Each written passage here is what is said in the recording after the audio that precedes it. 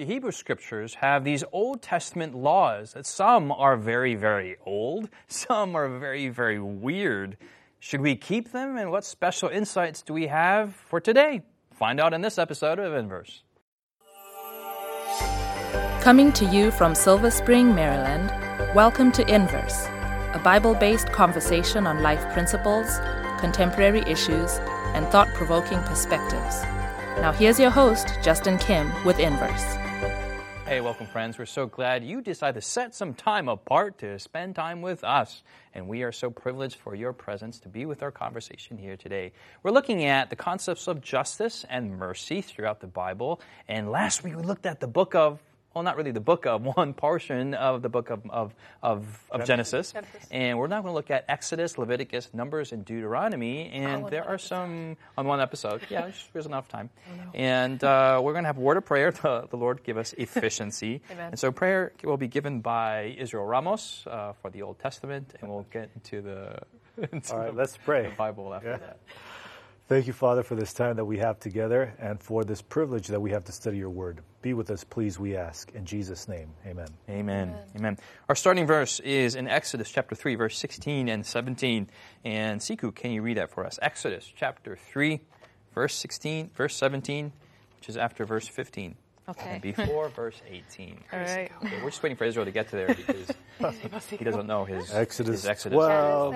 Just start reading. It follows the numeral order of life. So Okay. Go ahead. Okay, I'm going to start. All right. Good luck, Israel. Thank you. Appreciate Verse it. 16. We don't believe in luck, but go ahead.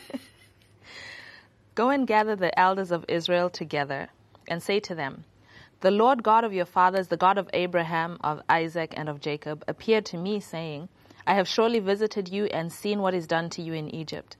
And I have said, I will bring you up out of the affliction of Egypt to the land of the Canaanites, and the Hittites, and the Amorites, and the Perizzites, and the Hivites, and the Jebusites, to a land flowing with milk and honey.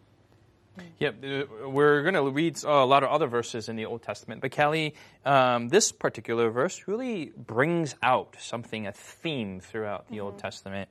And can you help us out? What's going on there? Yeah, well, first this is God speaking to Moses, and he's calling Moses to go deliver his people out of Egypt, and Moses isn't really keen on that. But anyways, so he's telling Moses how to introduce God back to his people. And I think the theme that sticks out to me is the end of verse 16. Verse 16. So he says, I have surely visited you and seen what is done to you in Egypt. Because it seems like God has been silent for hundreds of years with their suffering. So it's like, does God see? Does God know? Does he have any idea what we're going through? But his first introduction, before he even says, like, I'm going to deliver you, I'll take you to a better place, his first thing is, I know what you're going through. I've seen you and I've visited you. This builds right on last week's or last episode. In creation, in the creation narrative, we have from the very, very beginning of time, God said and God saw. So you have this picture of God from the very beginning, this introduction of God. If you read the Bible from Genesis to Revelation, you have an introduction of God as a God who speaks, a God who sees, a God who intervenes. I mean, just look at all the different actions that God is doing in Genesis chapter 1. And I think that the reason why that's critical for us is because from the very beginning of time, God sets the foundation of, I am a God who sees, I am a God who speaks, I'm a God who intervenes, I'm a God who's dependable. All these things, it's like before you even get to Exodus, before you get to slavery, before you get to problems, this is the kind of God who I am in my nature. And so God answers the problem even before the problem exists. And that's the foundation that Genesis chapter 1 provides us for Exodus chapter 3. And Okay, Sikhu? I think that I'm putting myself in the shoes of the Israelites hearing this message. I have surely visited you and seen what is done to you in Egypt. There's something about feeling that somebody understands what you're going through, but not just understands, but somebody has a comprehension of the breadth of the situation, of the depth of the situation. There's something in our humanity that longs to be understood, that longs to be recognized, for our situation to be seen.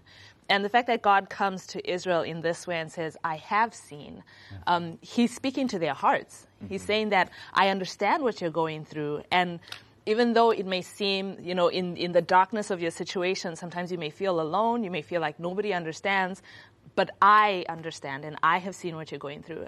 Like in philosophy, they have this concept of solipsism, where the idea is that solipsism, where like every human being is an island to themselves, and no one can ever really understand what you're going through. And when you stop and if you think too deeply about it, it can be kind of depressing.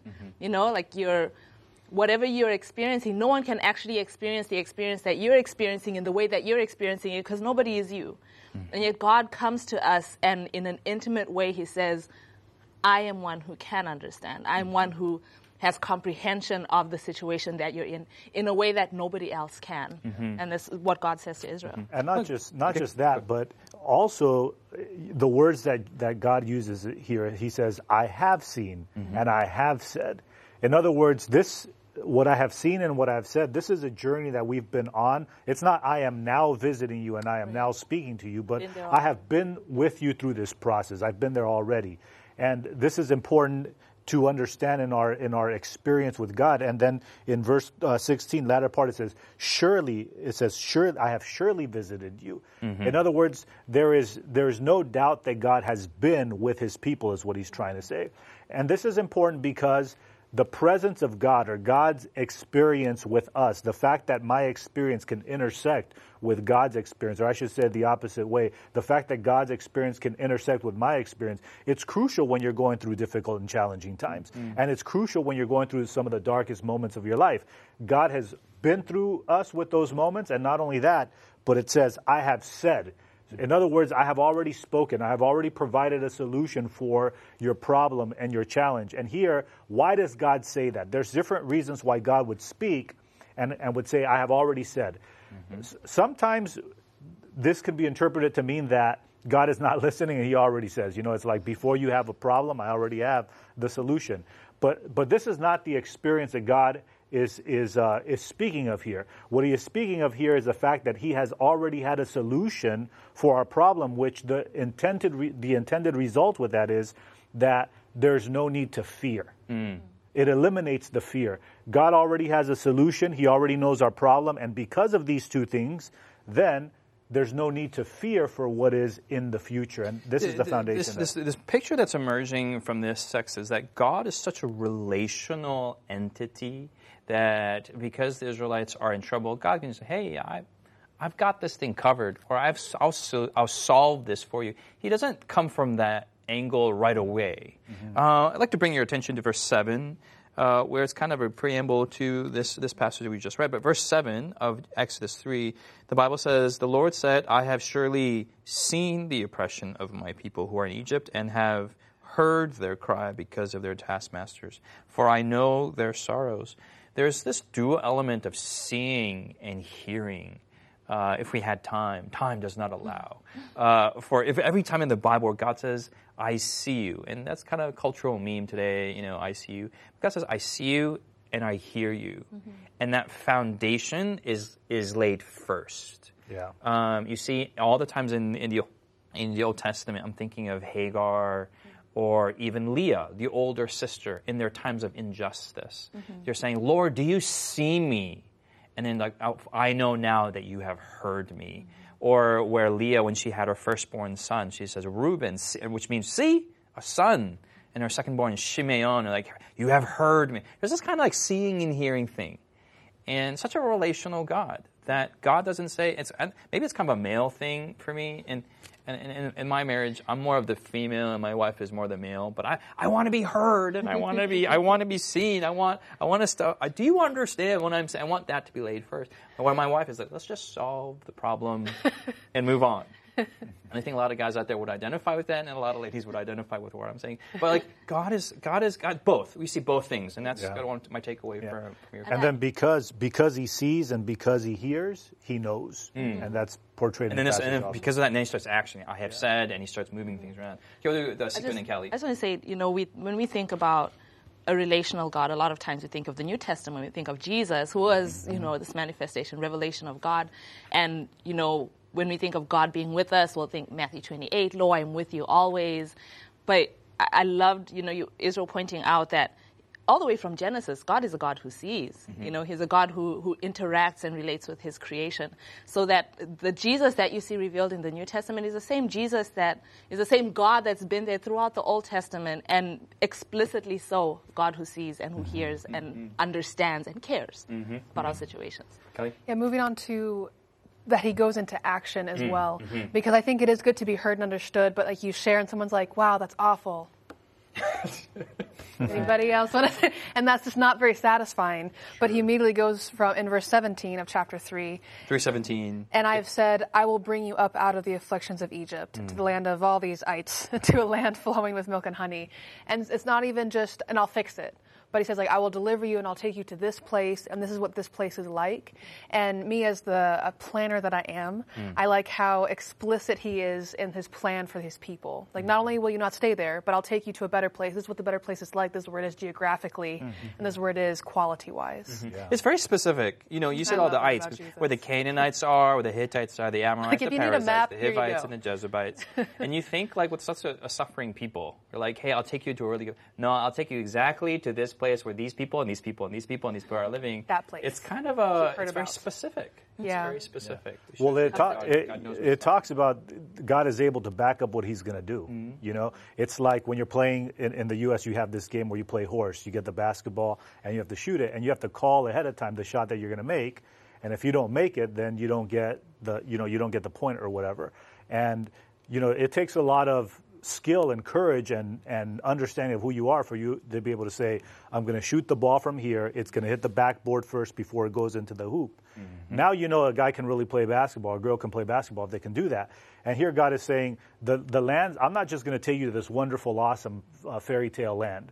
I'm going to take you to the land that is owned by this person, by that people, by this people, by that people. It flows with milk and honey. This is how it looks. And I'm telling you all of that because I have confidence in what I'm able to do. I'm going to do exactly what I say I'm going to do. You can write that down. You can take it to the bank and you can cash it. Take it to the bank. I don't think I've ever been too encouraged by a basketball analogy. It's weird.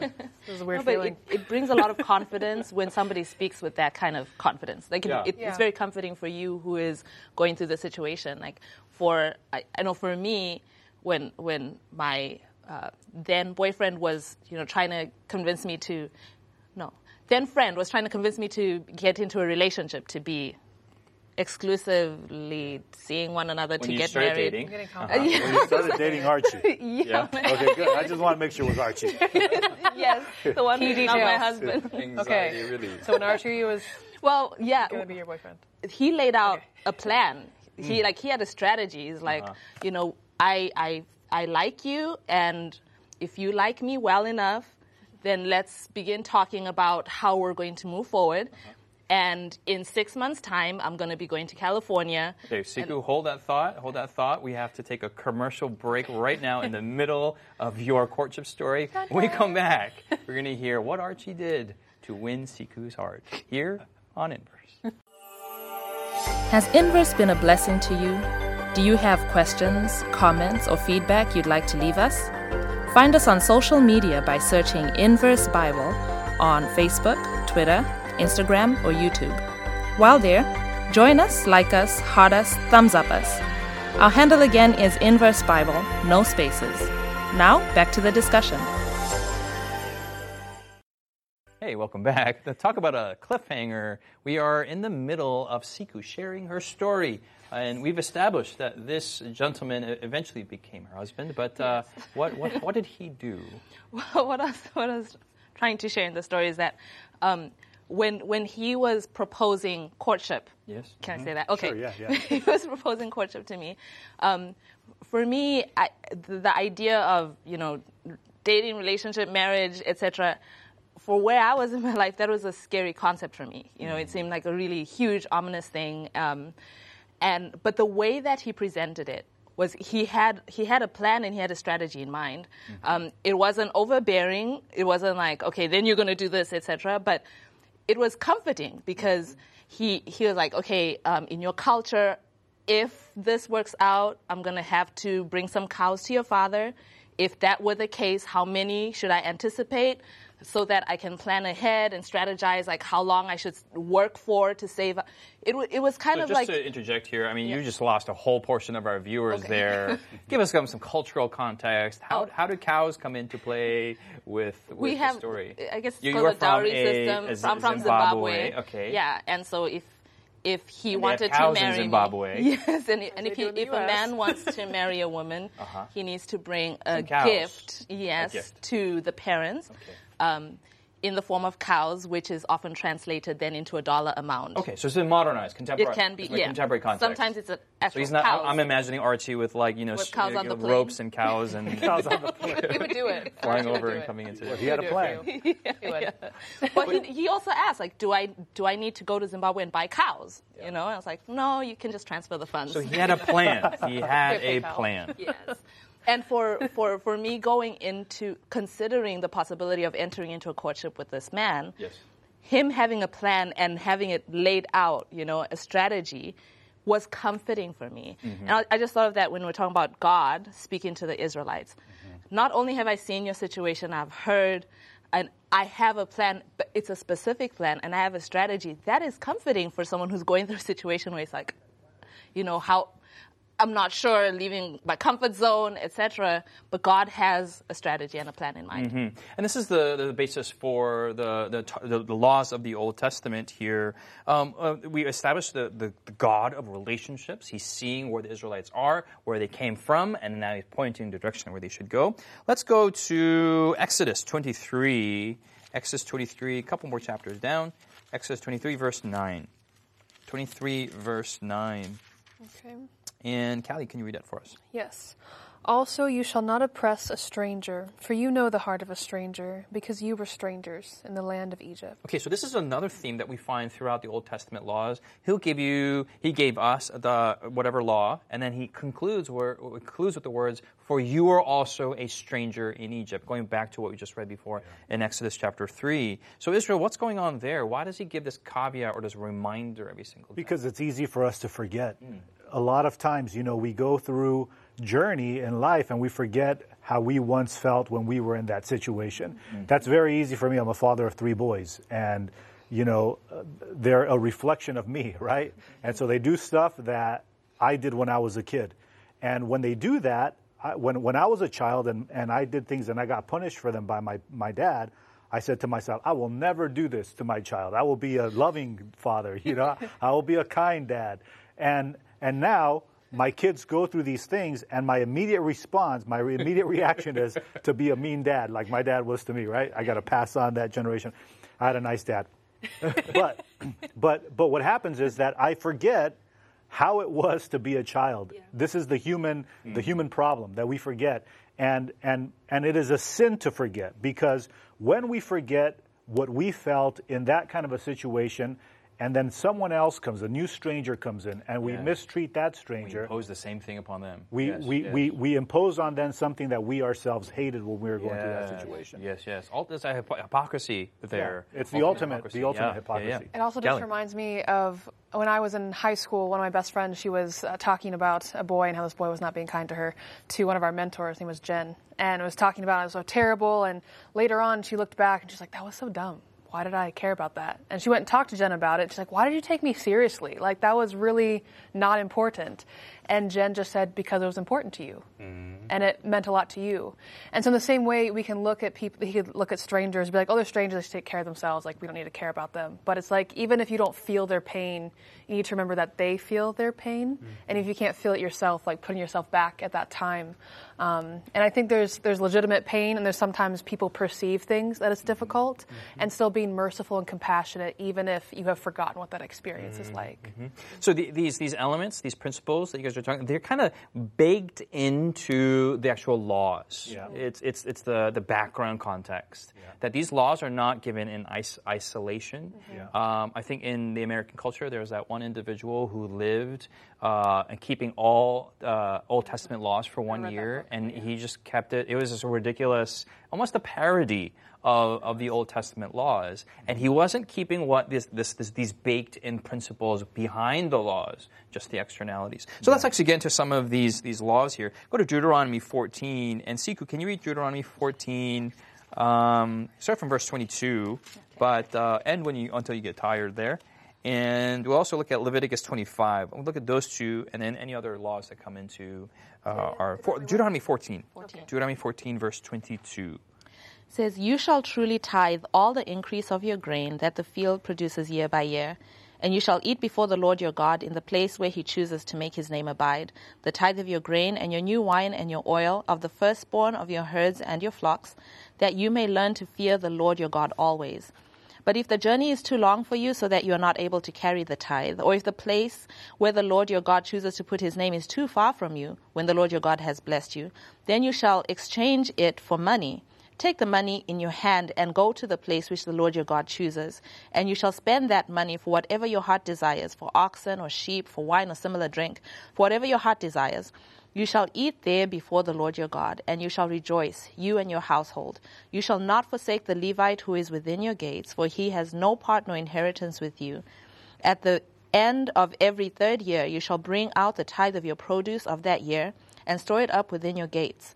And the Levite, because he has no portion nor inheritance with you, and the stranger, and the fatherless, and the widow, who are within your gates, may come and eat and be satisfied, that the Lord your God may bless you in all the work of your hand, which you do." Okay, so for the first half of the show, we looked at how God is merciful, he's seeing and he's hearing, he's a God of justice, he's a God of action, and this is what all built into these laws. So we're not going to look at tithing. I mean, we spent a whole season on stewardship, and you can go back to our archives on our website to look at that season, particularly on those 13 episodes. But we're just taking tithing as an example. So bring out those elements. Why tithing? What's baked into the character of God?